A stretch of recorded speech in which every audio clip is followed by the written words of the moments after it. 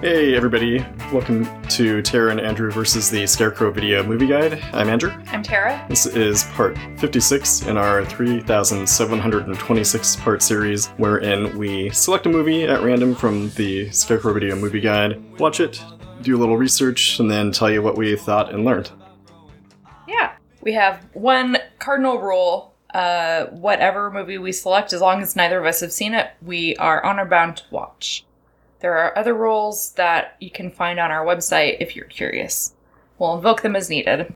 It's my pick this week, and last time Tara picked the movie Enigma about World War II codebreakers, and for a movie with multiple explosions in it, it was pretty boring. Yep.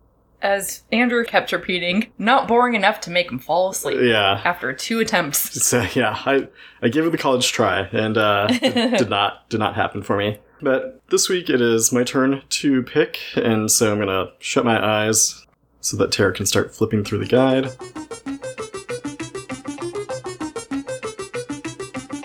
And stop.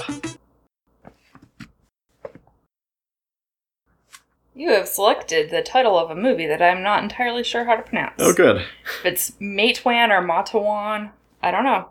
But We'll figure that out. Yeah, it's got a lot of people in it that we'll recognize. So this movie was directed by John Sayles in 1987, 132 minutes long. Got James Earl Jones and Chris Cooper, and a bunch of other people.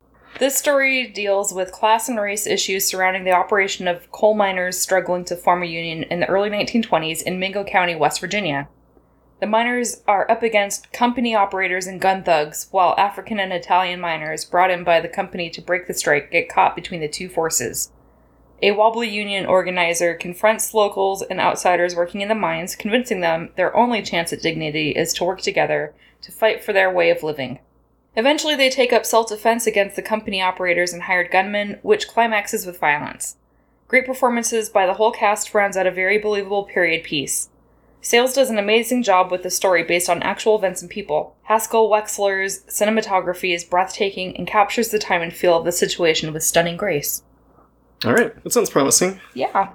Sounds like it's got a good message, tells a true story, and probably something that, in general, we are well worth revisiting at this point in time. Yeah, there is the documentary on Netflix, American Factory, about a factory in the middle of the country, and then it gets converted over to Chinese ownership. Yeah. And there's a part in the movie where the workers are trying to unionize, and it's just heartbreaking to see so many of them working against their own best interests because the company owners are fucking dirtbags. Yeah, it's a depressing look at the situation of American manufacturing. Or global manufacturing even, because it's definitely not an American problem, but... The documentary is really fascinating, and just looking at the cultural differences in the workplaces is super interesting, so that's worth checking out if you have not already, and then you have Netflix. Yeah. Just throw that out there. Just one point I want to make is, I think Americans might tend to have a certain viewpoint of China and Chinese people, and it's really prevalent that we conflate the Chinese government with Chinese people. You know, you have to look at things critically in terms of the culture they're raised in, the ideology that spewed at them from day one of their lives. Right. That aside, we'll be back. To kill your bosses, and then after this musical interlude, we will be back with our thoughts on Matewan.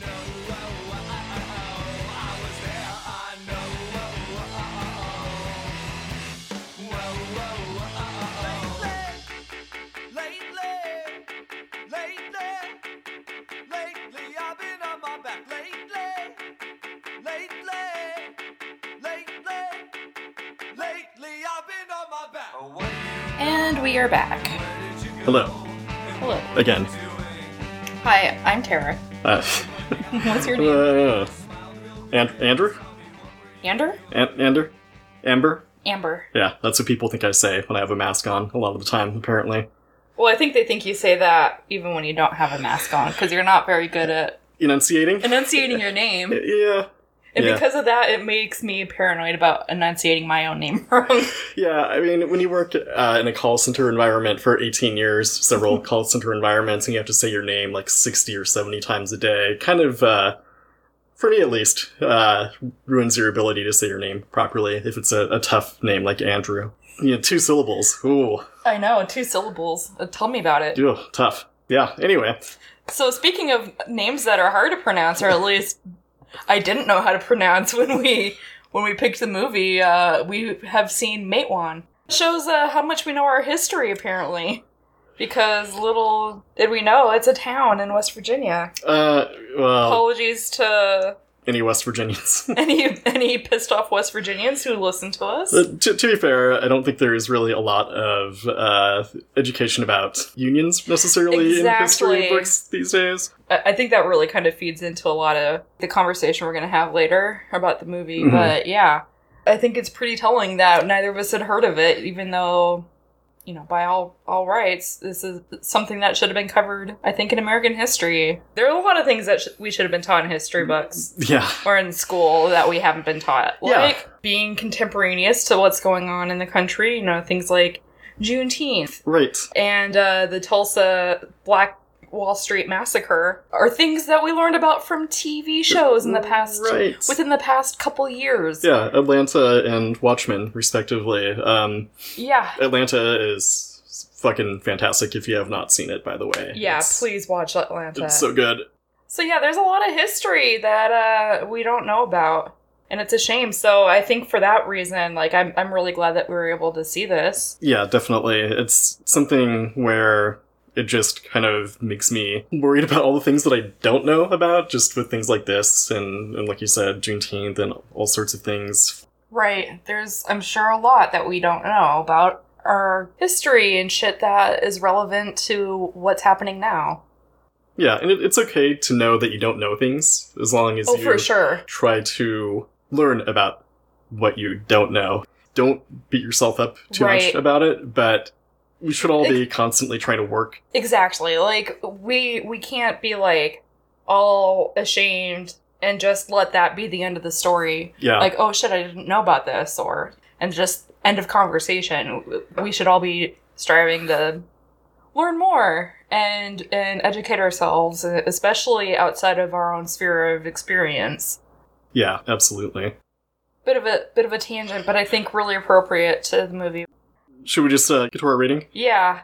So, as always, we rate movies on a 5-point scale.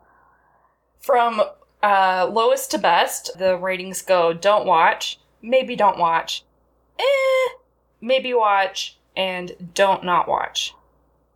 So, do you have your rating ready? I do. You? I think so. Alright, on the count of 3. 1, 2, 3. Maybe watch. Okay. Yeah, I'm torn because I was on the verge of maybe watch too. I was on the verge of Yeah. So I think we even each other out. I think it's a good movie, but it's not a movie that I would watch again necessarily. Right. It's long for one thing. It's long. It's kind of hard to follow. Some of it, I think it tries to fit a lot in. And, there were some plot aspects that even watching it, I wasn't quite sure about. I had to ask Andrew, why do you think this happened at one of the pivotal kickoffs to the movie? And I was like, we'll just bullshit about it and figure out some just lie and make it sound plausible. Again, that's my call center training coming into it. But, there's a lot to like about the movie. Yeah. But, yeah, it's a good movie, but it's not, like I said, not anything that I'm champing at the bit to rewatch. Yeah. Which is unfortunate because we own the DVD of it. Yeah, because it was so hard to find. Basically had to buy a copy. Yeah. A Korean... which is weird because it's a Criterion, part of the Criterion collection. So many of those go in and out of availability, so it's not that surprising, I think. But it wasn't available through their streaming service, which also rotates things in and out of availability. It's come on, you guys. But I will say, it really makes you wonder, just the way that this movie, there's so... I'm just kind of shocked I never, ever heard of it. Never heard of Matewan. Mm-hmm. Just the coal mining strikes and any of that. Obviously I don't come from a coal mining family. Right. I don't come from West Virginia. Yeah. But at the same time, a lot of the things that happen there are very relevant to the rest of the country, and especially, like, the idea of unions and unionizing for workers to make sure that they're not getting fucked over all the time. No, it's not in the best interest of companies. Of companies to make sure that people aren't getting fucked over. Yes, exactly, as we'll touch on. Yeah, so... Yeah, our country is kind of fucked. Yep. Happy 4th of July weekend. Yeah. Which is when we were recording this. There's things about America that are great, don't get us wrong, but we've got a lot of work to do still. A whole lot of work to do. Right. And I'll just say that if you actually love America, you should be willing to do that work. Yep. If your door to your house is broken, you don't just say, no, oh well, we'll just leave it like that, that's fine. No, you work to fix it. So, recognizing your problems and working to fix them is a patriotic thing, I feel. Alright, so patriotic Americans, let's all work together to fix our fucking broken front door. And everything else that's broken. We're still using metaphors. The electricity. Okay. Yes. Yes, we're using metaphors. Okay, good. Just like... You're like, oh shit, I better get my first paycheck soon. Yeah. Yeah, we got work to do. And again, nothing wrong with admitting that we've got work to do. Right, it's not a problem for us to say that things are an issue and there's shit that's fucked up. I think it's more admirable to realize and own up to those mistakes and to say, let's better ourselves. We can always do better. There's, no limit to how good we can be, I feel like. Right. You want to be proud of America? Great. Well, let's become even prouder by fucking pulling up together and getting shit fixed. Yeah. Yep. How many people have just stopped turning like fucking liberal? Anyway, so let's start talking about the movie. Let's start actually talking about the movies, going off and off and off. Yeah, we could definitely do that. Which we could do, and we do. Constantly. So much. Alright, so let's go ahead and start talking about the movie that we're here to talk about, Matewan. So, the movie opens on a train, as most movies do. Now, Pivotal first scene, the train. First scene, yes. The train scene. Star Wars trains. Yep. Alien train. Space trains. Space trains. Gotta have them space trains. Yeah. So it's a train with Chris Cooper, and the train stops, and there's, like, a bit of a commotion, so you see him, like, peeking out of the car he's in. And there's a car full of black miners who are heading into Matewan, who are like, hey, why the hell are you dropping us off so far outside of town? Like, what's going on? And then, like, a bunch of white dudes come up with like, pieces of boards and whatever and start, like, beating them, like, get the fuck out of town. Certain racial epithets are thrown about at times in the movie. So the black miners, like, hop back on the train and they're like, oh shit, well, I don't know what we do. So the guy on the train, we realize he's named Joe Kinahan. Essentially, the white people are not just being racist pieces of shit, even though that's partly what they're doing. But they accuse the black miners of being scabs. So we find out that they are on strike from working in the coal mines due to horrendous working conditions that the company is unwilling to address. So Joe Kinahan has shown up. He's actually an organizer for the United Mine Workers and is essentially in town to try to help the miners join the union and fully unionize and get shit fixed. So he walks into town and he ends up taking up lodging at the home of a woman named Elma, who's the widow of a coal miner. So he meets Elma and her son Danny, played by a young Will Oldham. Who is? Bonnie Prince Billy. Yep. And Palace Music, Palace Brothers, blah, blah. Yeah. Bunch of music. Decades of different acts that he's been a part of. So he's pretty young here, like 16 years old. Mm-hmm. But, he's got a very distinctive face, so I saw that, I was like, wait a second. So Alma explains that her son Danny also works in the coal mines, and he's an aspiring preacher. And he preaches at apparently a couple different churches. Like, there's the, quote, hard-shelled Baptist church and the soft-shelled Baptist church. So Joe is invited to go hear a sermon that Danny's going to deliver, so he joins them at church, and it's at the Hardshell Baptist Church. And so first the pastor gets up, and he gives this kind of anti-union sermon, saying you're going to be doomed to damnation and fire and brimstone, blah, blah, blah. Anybody what takes up with the union, that's my really bad southern accent and impersonation, so you're very welcome. Danny goes up and he actually delivers a very pro-union sermon. And Joe's just like, okay, good deal. There's some hope here. Yeah, I might be able to do some good here. So then we are next following up with the group of black miners who have shown up into town, and they're kind of rallying around one guy named Few Clothes Johnson. And he gets apprehended by local members of the union and brought to their union meeting, and he explains that he and the other guys who showed up in Town of Mine didn't realize that they were being brought in by the mining company as scabs. They thought that they were just there to be equal miners and equal work for equal pay. And the miner's like, no. Yeah. Here's the situation. And we kind of get an idea of that not being the case when we see the mining company guys talking to these new arrivals and like, oh, you're gonna get a company script and get paid in script and blah blah blah. You have to, everything you get is script, and we're giving you this place to live, and we're gonna take payment off your first paycheck. And and you owe us for the train ride, and it's like, okay, this is fucking okay. We kind of get what's going on. Shady. It's a whole shady monopoly. And just constantly beholden to them. Yeah, you're beholden to the company. The local Matewan miners decide to allow the black miners, as well as some Italian workers who were brought in similarly, to all go ahead and join into the union.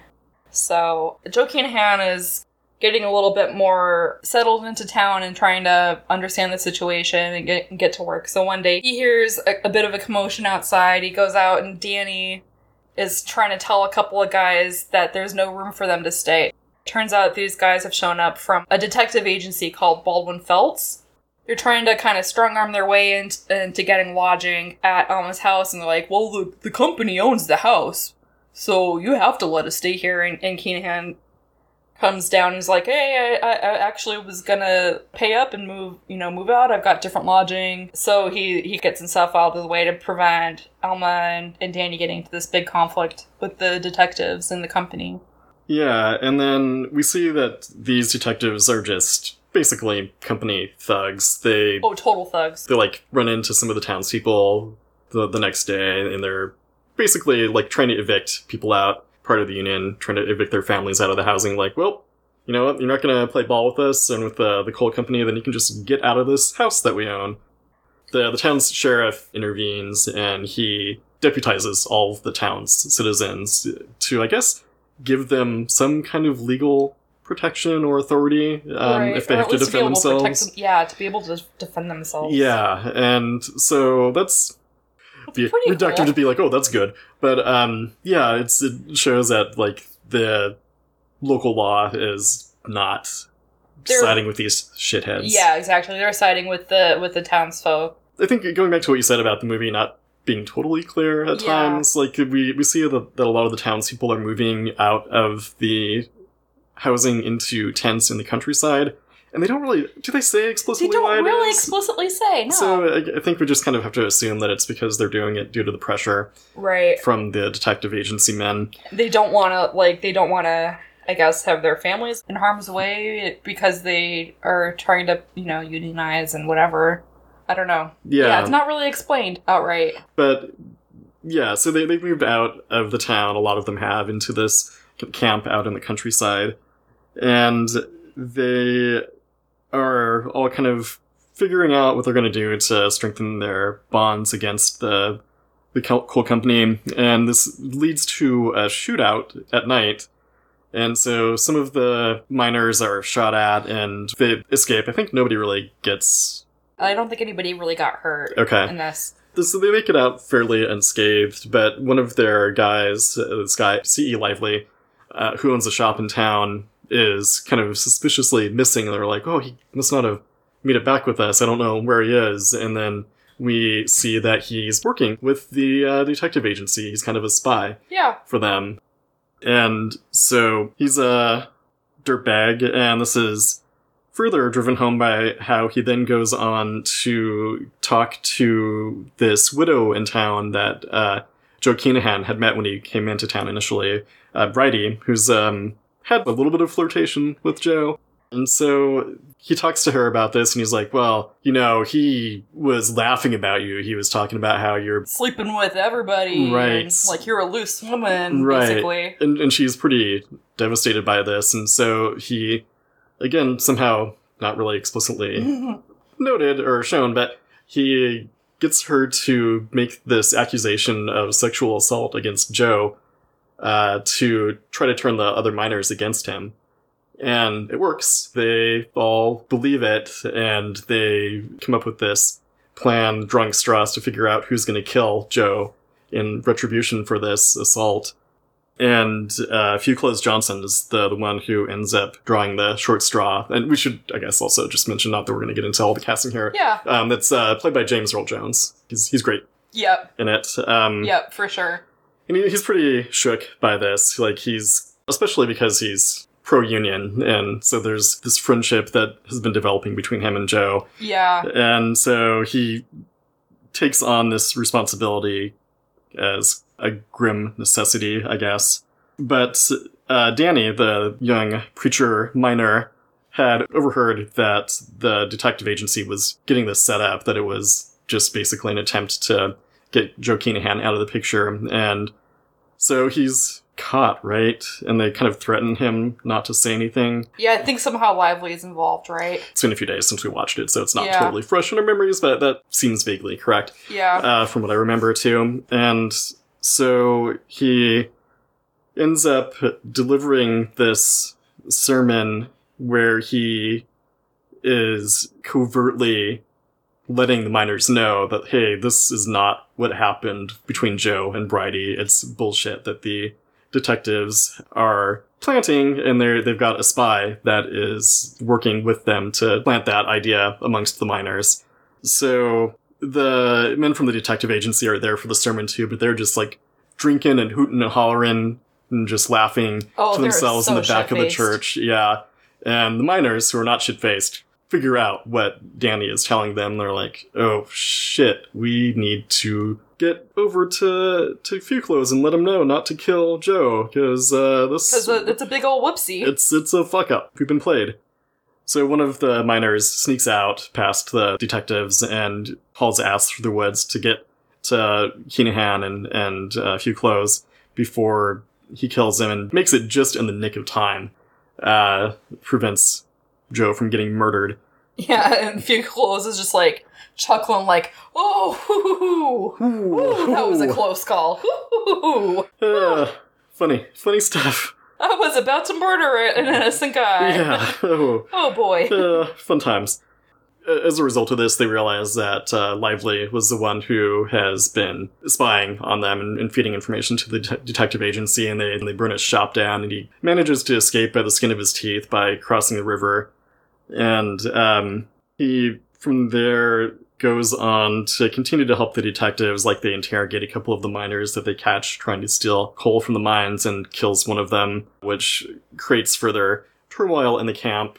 This eventually culminates in a showdown. There's more detective agency guys who've arrived to help process the evictions of the townspeople. And the scene quickly turns into a bloodbath. Is it the sheriff that starts shooting first? Yeah. The mayor. That sounds right. There's a pretty bloody shootout, and I think pretty much all of the detective agency guys get killed. Most of them. Some of them ran out. They were just like, fuck this, and ran away. Yeah, and the main detective agency dirtbags get killed. So, and then like a few of the townsfolk miners get killed as well. And Joe gets killed. So he's pretty... I mean, he died for his cause, I guess, which is noble, but not great. Right. Ultimately. But that's pretty much the end of the movie, is the shootout, and then there's some, like, end narration where we find out that the narrator, who really only shows up at the very beginning and very end of the movie, it's Danny as an old man going into a little bit of detail about what happened after that, and then, the end. The end. And we kind of glossed over a lot of stuff. I did, at least. But, I mean, there was a lot. There's a lot that happens. It's dense, and it's also a little hard to follow in some places. Yeah, so apologies if any historians are listening to this. All you historians out there. All of the historians. Yep. But that's the gist of it, I would say. Yeah, for sure. That's basically the best that you're ever going to get from us, really. It's the gist of the movie. But, if you want to know more, obviously the movie is kind of out there. Yeah. If you can find a copy. Yeah, so if you are intrigued and want to learn more, don't take our word for it. Yeah. Follow LeVar Burton. Yeah. To the Watching Rainbow. I thought that was gonna. There was better in my head than it was out loud. I kind of stand by my rating. Yeah, I get it for sure. I mean, it's definitely talking about an important thing that we need to be aware of, right. But at the same time, it is long. It is very long.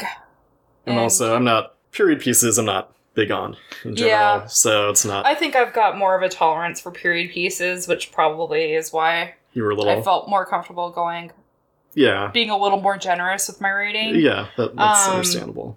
And I think also just the fact that this is, I think, probably something that people should be more aware of, just this piece of history, that also influenced my rating to be more favorable. But, like you said, it's not necessarily like this is a movie that I'm not gonna necessarily pick it up again. Yeah, like, out of all the movies out there to see, there are others I'd rather watch. I'm like 100% behind the message of the movie. Yes. But, yeah, just the not necessarily as keen on the movie itself. I'm actually watching it, yeah. And it's a shame because there is a fucking solid cast here. Yeah. And, it's very attractively shot. It's a really great performances. Yeah. But, it's the textbook case of a movie that's good that I just am like, eh. Yeah. It just doesn't really resonate. Right. Exactly. Like it should. Or like you expect it would. So, yeah. Yeah. There you go. That's the movie. That is the movie. There was a pretty good amount of information that we were able to find out about the movie, like the making of it and stuff. And John Sayles actually had written a book that he released concurrently with the release of the movie, which I did not find out about until like I started looking up details on this. Like, oh, that would have been good to have been able to get my hands on a copy of to maybe look through.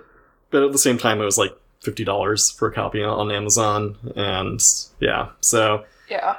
But it's called Thinking in Pictures, and like I said, written by John Sayles. So if you're wanting to find out more about the movie or the making of it, that is a resource that would be good to turn to. I found a pretty good interview that he did with Slate a couple of years ago that I took a bunch of notes from that I think was pretty interesting and touches on a lot of things that, I think could have been better examined maybe in the movie or more explicitly stated. But I guess first off, one thing I noticed was just like how difficult it was for Sayles to get funding for the movie, and that delayed the production by a couple years. So like Like quite a long time, not just a couple of years, I think. Yeah, I think it was quite a while. He had like one company that was kind of backing the movie, and they were like, oh yeah, we can definitely get a bank loan. And it was at a time when Sayles thought he was going to be able to make the movie for under a $2 million budget. And so they were one day from flying out to West Virginia to start up pre-production. They'd almost fully cast the movie when the company called and was like, so actually our bank loan got turned down. So, sorry. So, Sayles was like, well, fuck. And he just like went off to make another movie. He directed like 3 different Bruce Springsteen music videos, like, right at the height of his popularity. Like, I think he did Born in the USA, I'm on Fire, and, like, Glory Days. Really when Springsteen was, like, getting really big. Anyway, so eventually he's able to finally make the movie for, so he made Brother from Another Planet with his own money. And then he was able to put together some money, including with help from a couple independent investors, and then Cinecom, which was actually a distribution company. So they were finally able to make Matewan for like $3.6 million, which was still a super low budget movie. So they only had about 7 weeks to film it, and then a lot of the actors were working for scale. And because of that, that's why they were able to accomplish it for such a low budget. And I guess, like, for Few Clothes, Sales had always wanted James Earl Jones. He's like, oh, there's no way we're going to get him for this amount of money. And so they're like, well, let's cast for a James Earl Jones type. And they were already down doing pre-production when they were like, you know what? Fuck it, let's see. Why not? Like, it doesn't hurt to ask. And James Earl Jones just called up one day. He's like, yeah, I want to do this movie. So he did it at scale, even though he was like definitely the biggest actor. Because it was Chris Cooper's first movie, so he was unknown. Unknown. Yeah, and I guess, you know, part of the reason that he had problems getting financing for it, what he thought basically, is that it's really not a movie that is going to have like a lot of draw necessarily. In his own words, he identified it as, in the book that he wrote, he noted that, you know, the movie was a movie where the story was political, the hero was a socialist, the ending is not upbeat. So, yeah, just a lot of things working against getting it financed. You know, he finished the script in 1979, and the movie didn't get made until 87, or released until 87. So, yeah, that's it's a while. Quite a while. I mean, I guess it's pretty amazing that it got made at all. I mean, he'd been fascinated with Matewan, like, the history of it, yeah, since the, I guess, like, 1970s when he really started hearing about it when he was hitchhiking through West Virginia. So it was really a passion project for him. It had to have been. Yeah. For him to be working on it for that long. Both, like, the oral history that led up to him eventually getting the script finished in 79, and then another 8 years before the movie itself was made. That's dedication. Well, and I wonder, one of the things that he talked about in that Slater interview was that he grew up in Schenectady, New York, which is where General Electric had made most of their stuff, and so he saw all these huge buildings go empty back from when he was in high school in the company at the time. That's when they started to really shift production overseas. And so he's seeing that, like, happen through his formative years, and, like, I'm sure that would leave quite an impression on you. The whole destruction of the American manufacturing industry, essentially. And I mean, it kind of ties into why he was such a good match for Bruce Springsteen as well, I think, since that's kind of the plight of the working man is a pretty common theme in his work. Yeah, so, for sure. And he actually made, like, a pretty interesting point about how the film business is actually one of the last really unionized industries. And despite that, you know, there are more and more films that are shooting outside the US. Like, so much shit gets filmed in Vancouver, Canada. Because of the unions, I think. That's part of it. Companies are like, okay, well, we're gonna film here and screw around some of this shit. He says when they made the Hatfield and McCoy's miniseries, they shot in Romania, something like that. And the quote is like, they have mountains, we'll take all the actors over, and the extras will be Romanians or Albanians or whatever. And then he's talking about, even now, there's so much anti-union rhetoric. Yeah, it's... And if you want to work for Walmart, for example, you have to watch several hours of anti-union propaganda just to, like, start working. So... infuriating. It is infuriating. Like, I've only had one job. My last job that I worked for was the only union job that I've had, and y'all, if you're working as anything other than the... I don't know why I keep saying y'all this episode. Oh boy. But, I mean, if you're working in anything other than a position at, like, in the upper echelons of a company, then you really should be trying to get unionized, because you are gonna get trampled on by the company. Like, a lot of companies are going to wring every drop that they can out of you. And yeah. And I think we're seeing that now. Like, we're seeing how vulnerable we all are as the working class. You know, we're pretty lucky, I think, considering our financial situation. We're okay. yeah. But, like, so many people right now are getting in such an awful situation financially, and you're seeing just, like, the lack of any kind of social safety net. And unfortunately, the lesson a lot of these people are learning is like, blah, blah, blah, I want my freedom. I want to be free to work. Even though I could get sick or cause other people to get sick. And it's like, that's okay, because I want my freedom to work. And it's just so messed up because all the propaganda that's been put out there to make them think we just have to work and we need that's what makes America great, is we just are willing to sacrifice and pull ourselves up by our bootstraps to have the American dream and blah, blah, blah. And I mean, the dismantling of our nation's social safety nets has pushed them into that position where, like, they don't have any choice but to work. And so exactly. It's fucking horrible. It's horrible. And it's something where a lot of companies are really not gonna act in your best interest because they have no financial incentive to do so unless like they are having their arm twisted behind their back and being forced to. So it's just a fact of how companies in the US run, of, dare I say it, capitalism itself. You know, if there's a profit to be had, they will do so by any means necessary. Yeah. Even if that means... Doesn't matter who gets fucked over. Yeah, so... It's all about that profit. It's horrendous. Like, we're just so fucking brainwashed into thinking this is the way we have to live. And that this is the right system. And you see so many people... Anything they don't like politically, it's now like, oh, blah, blah, blah, communism this, socialism that, Marxism this. And they don't understand how capitalism is not serving them. It serves very few people. Yeah, it's... Percentage of a percentage. Yeah, and talk about indoctrination, but it's gonna, like, make a lot of people roll their eyes when you say that, but it is something that I think is drilled into our consciousness from an early age. Like, you should be thankful to have the job that you have and be willing to take whatever shit you have to take to keep it.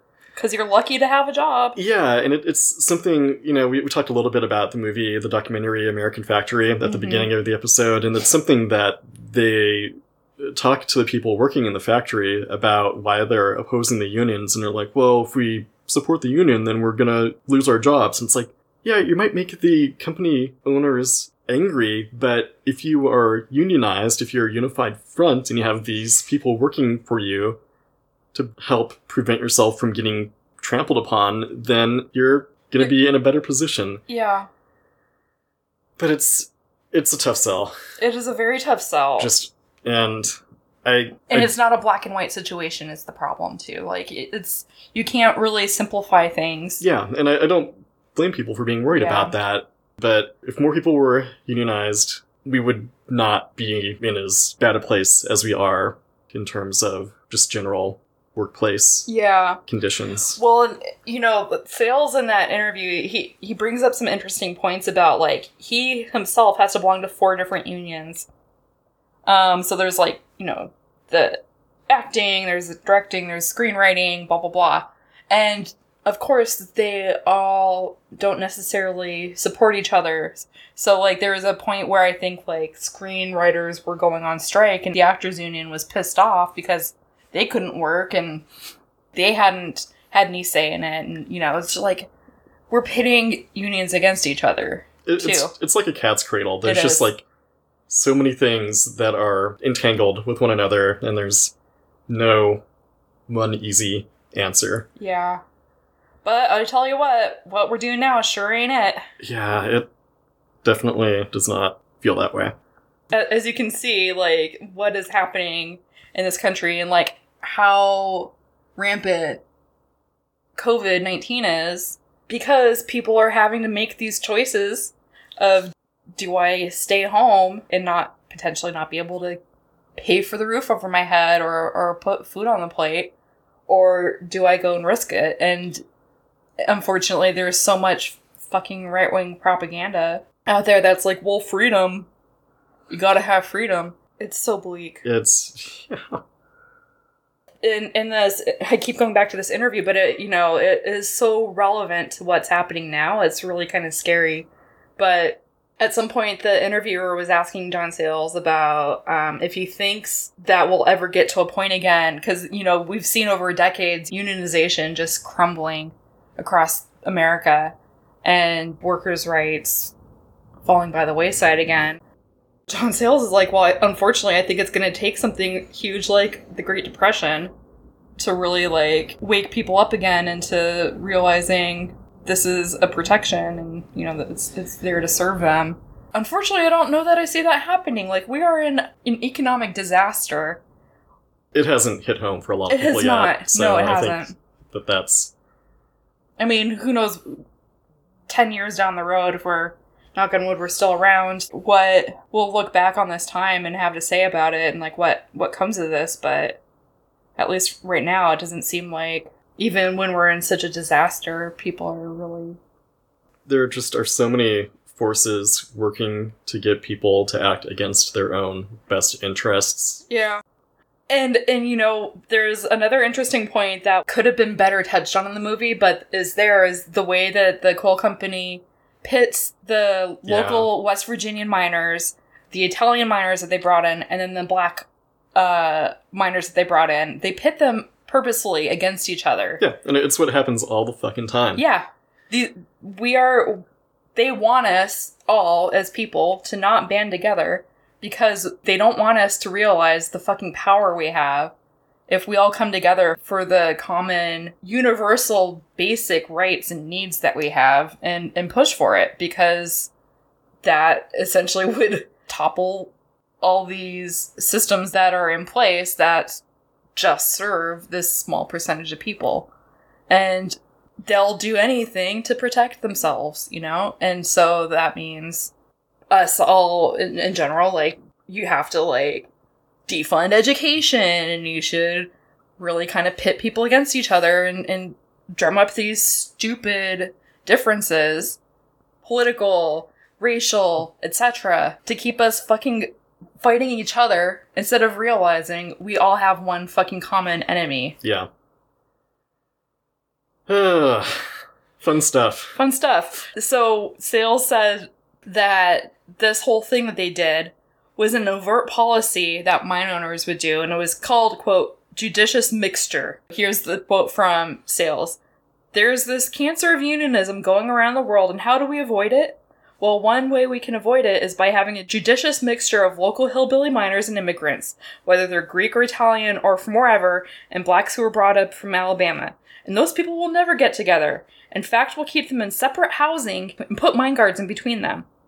What was amazing to me as I did the research on this is that despite that, the conditions were so bad that people who did have prejudices and suspicions against each other snuck around the mine guards and found some kind of solidarity. But one thing that you do see is it's just like in our country. The strands are woven together, but not that tightly.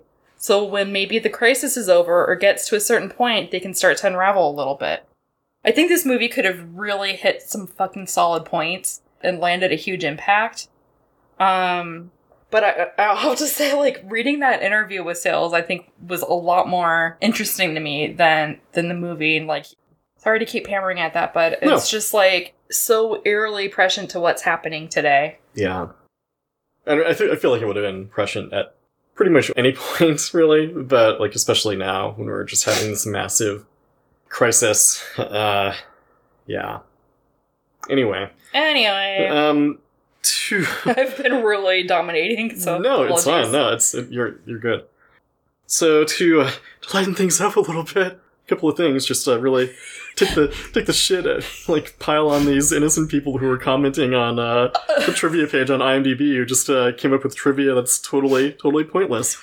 Yeah, God, it's some people who post on the IMDb trivia stuff. People are doing their best, but like. Yeah. I say that half seriously. Well, are they trying their best? They're just trying to get Does IMDb have some, like, point system where you get, like, status by posting trivia or something? Is there some weird meta game to this? Because some of the stuff that people are posting there is just, like, totally inane bullshit. Hey, did y'all know that this is Criterion release number 999? That's trivia for you to take in, I guess? Like, that's, no, that's not interesting at all. Sorry. Did you know that the movie was named after the town that it took place in? What? That's a bit of trivia for you right there, Tara. Holy Did you realize that? I mean, we watched the movie. Yeah, 2 and, hours. like, we see immediately that he pulls up to a train station that's marked Matewan. I did not put 2 and 2 together. Oh, no. Yeah, wow. like, oh, shit. That makes a lot of sense. God. So, just in case anybody posts in these trivia sections on IMDb that's listening to this, just think about whether it's something that's really gonna be interesting. Really just try to pause before you submit something. Just my plea to you, please.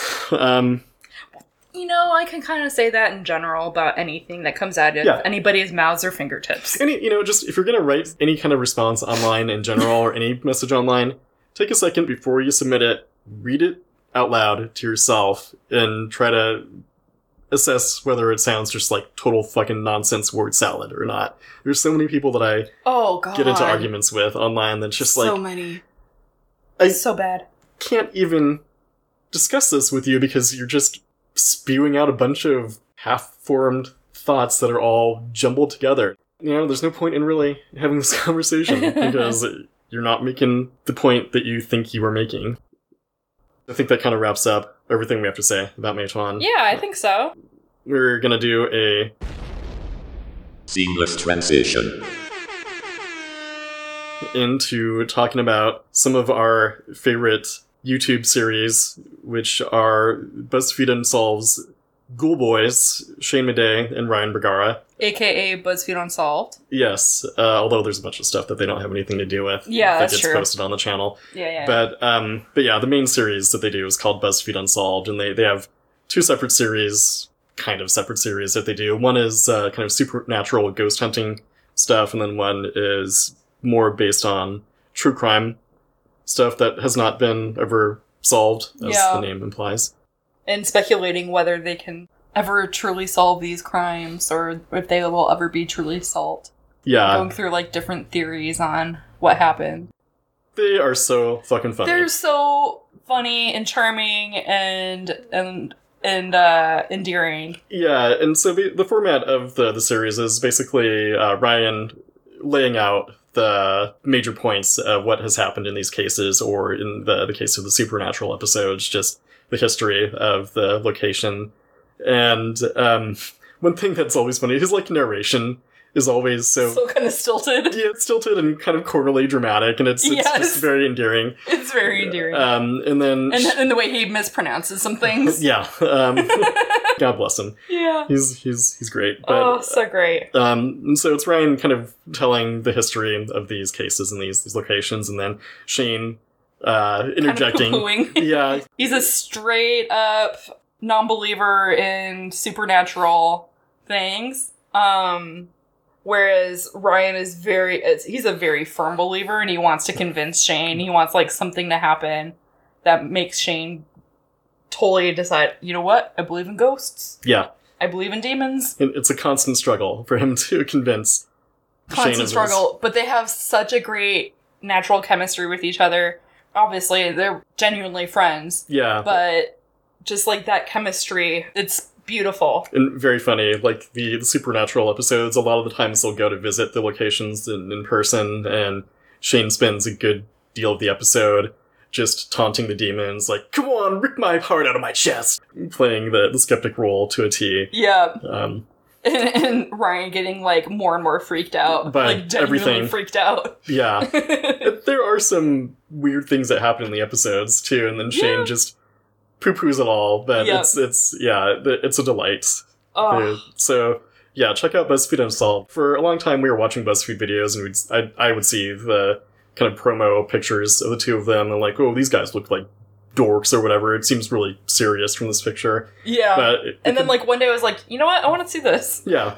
And I put one on. And it could not be further from the case. Yep. They're very funny. It's a very enjoyable series. And, God, they also do these Q&A sessions for each episode where they interact with the audience and answer. Dogga. Yep, that's what I was leading up to. Yes. It's always fun to see them interacting with the fans and answering the questions and things like that and speculating on the theories that the fans are posing. But also, at some point, Shane starts coming up with this idea for animations of hot dogs that he wants to have, like, running across the bottom of the screen. Mm-hmm. And it eventually evolves into this kind of epic series, like, just what he calls the hot dogga. Like the hot dog saga. Yeah. The hot dogga. Yeah, and it's bizarre and hilarious and amazing, and Ryan is just disgusted by every second of it. I think it's great because so much of the time it's always Shane's getting subjected to these different superstitious beliefs or like supernatural beliefs and going along with things and just kind of like rolling his eyes at some of it. Yeah. And then here's like the one opportunity he has to really like get Ryan to sit there and have to suffer through something that he Yeah, I hadn't thought about it that way, but yeah, touch on. that's a really good observation. So yeah, they're the best. It's something we heartily recommend you check out. Yeah, and we would be remiss if we don't mention that they kind of broke off from BuzzFeed. They're still doing BuzzFeed Unsolved, but otherwise they are actually running their own production company, Watcher Entertainment, and they've got some like really excellent shows on there. So I think that wraps it up for this episode. Fucking, this is going to be a long one. This is going to be a long one. If you want to keep on top of what we're doing with our episode releases, you can always take a look at our Facebook page, Tara and Andrew Versus, the Scarecrow Video Movie Guide. Our website, taraandandrewversus.com, Instagram, same name. And if you wanted to send us any feedback or just say hi. Just say hi to let us know we're not screaming into the void. That would be greatly appreciated. Because it takes a lot of our time and effort to make these episodes, even if it seems half-assed and shit like that sometimes, or like we're just talking out of our butts. It's probably like 8 to 10 hours of work for each episode. For an episode. Yeah. Yeah. And so, yeah, just drop a line and say, yo, if nothing else, we would greatly appreciate it. Yeah, that'd be really, really nice. Yeah, so taraandandrewversus@gmail.com is where you can send that if you are so inclined. I'd like to say thank you to Boat, who is a phenomenal Seattle area band, for allowing us to use their song Lately off the album Setting the Paces. Thank you, Boat. Thank you, Boat. Check out their latest album, Tread Lightly. It's excellent. We would also encourage you to find ways, if you can, to support your local independent video stores, Scarecrow. I will say, obviously, you should support your local independent video stores, and something that I feel like we should have been saying is that, please support racial justice charities. Yes. And especially, Black trans charities, I think, are... Especially just, Black trans. That's a community that is, so... They have, I would say, exponentially harder time with things for being both Black and trans. Like that, right. We can link to some of their charities on the show notes, but support your local video stores, obviously, independent video stores. Yeah, but also support racial justice and do what you can. Please. Yeah, please. Please. It's the people's actual lives are at stake. They're actual human lives. None of us should just stand by and be okay with it. Like I said at the start of this part of the episode, we can always do better, and if you have the money that you can throw at these charities, that is one way that you can help us do better, even if you're not able to get out to rallies and protests and things. Right, no judgment. We're not all able to go out and put our physical bodies in certain situations. No judgment, but if you have a few dollars or more than a couple dollars, or anything that you can give to help these organizations, or even to direct people, there's nothing wrong with direct support of people as well. So please, please, please consider it. Please do it. Let's all help each other. Yeah. And push for the America that we can be. We can be. Yeah. Alright, Happy 4th of July! Happy 4th of July! Although this is going to come out much later, but... Yeah, it's probably going to be like September or something. It's going to be October. But... Good boy. If you've not turned this episode off by now, thank you. Thank you. And appreciate you. Until next week, catch you later, potato hacks.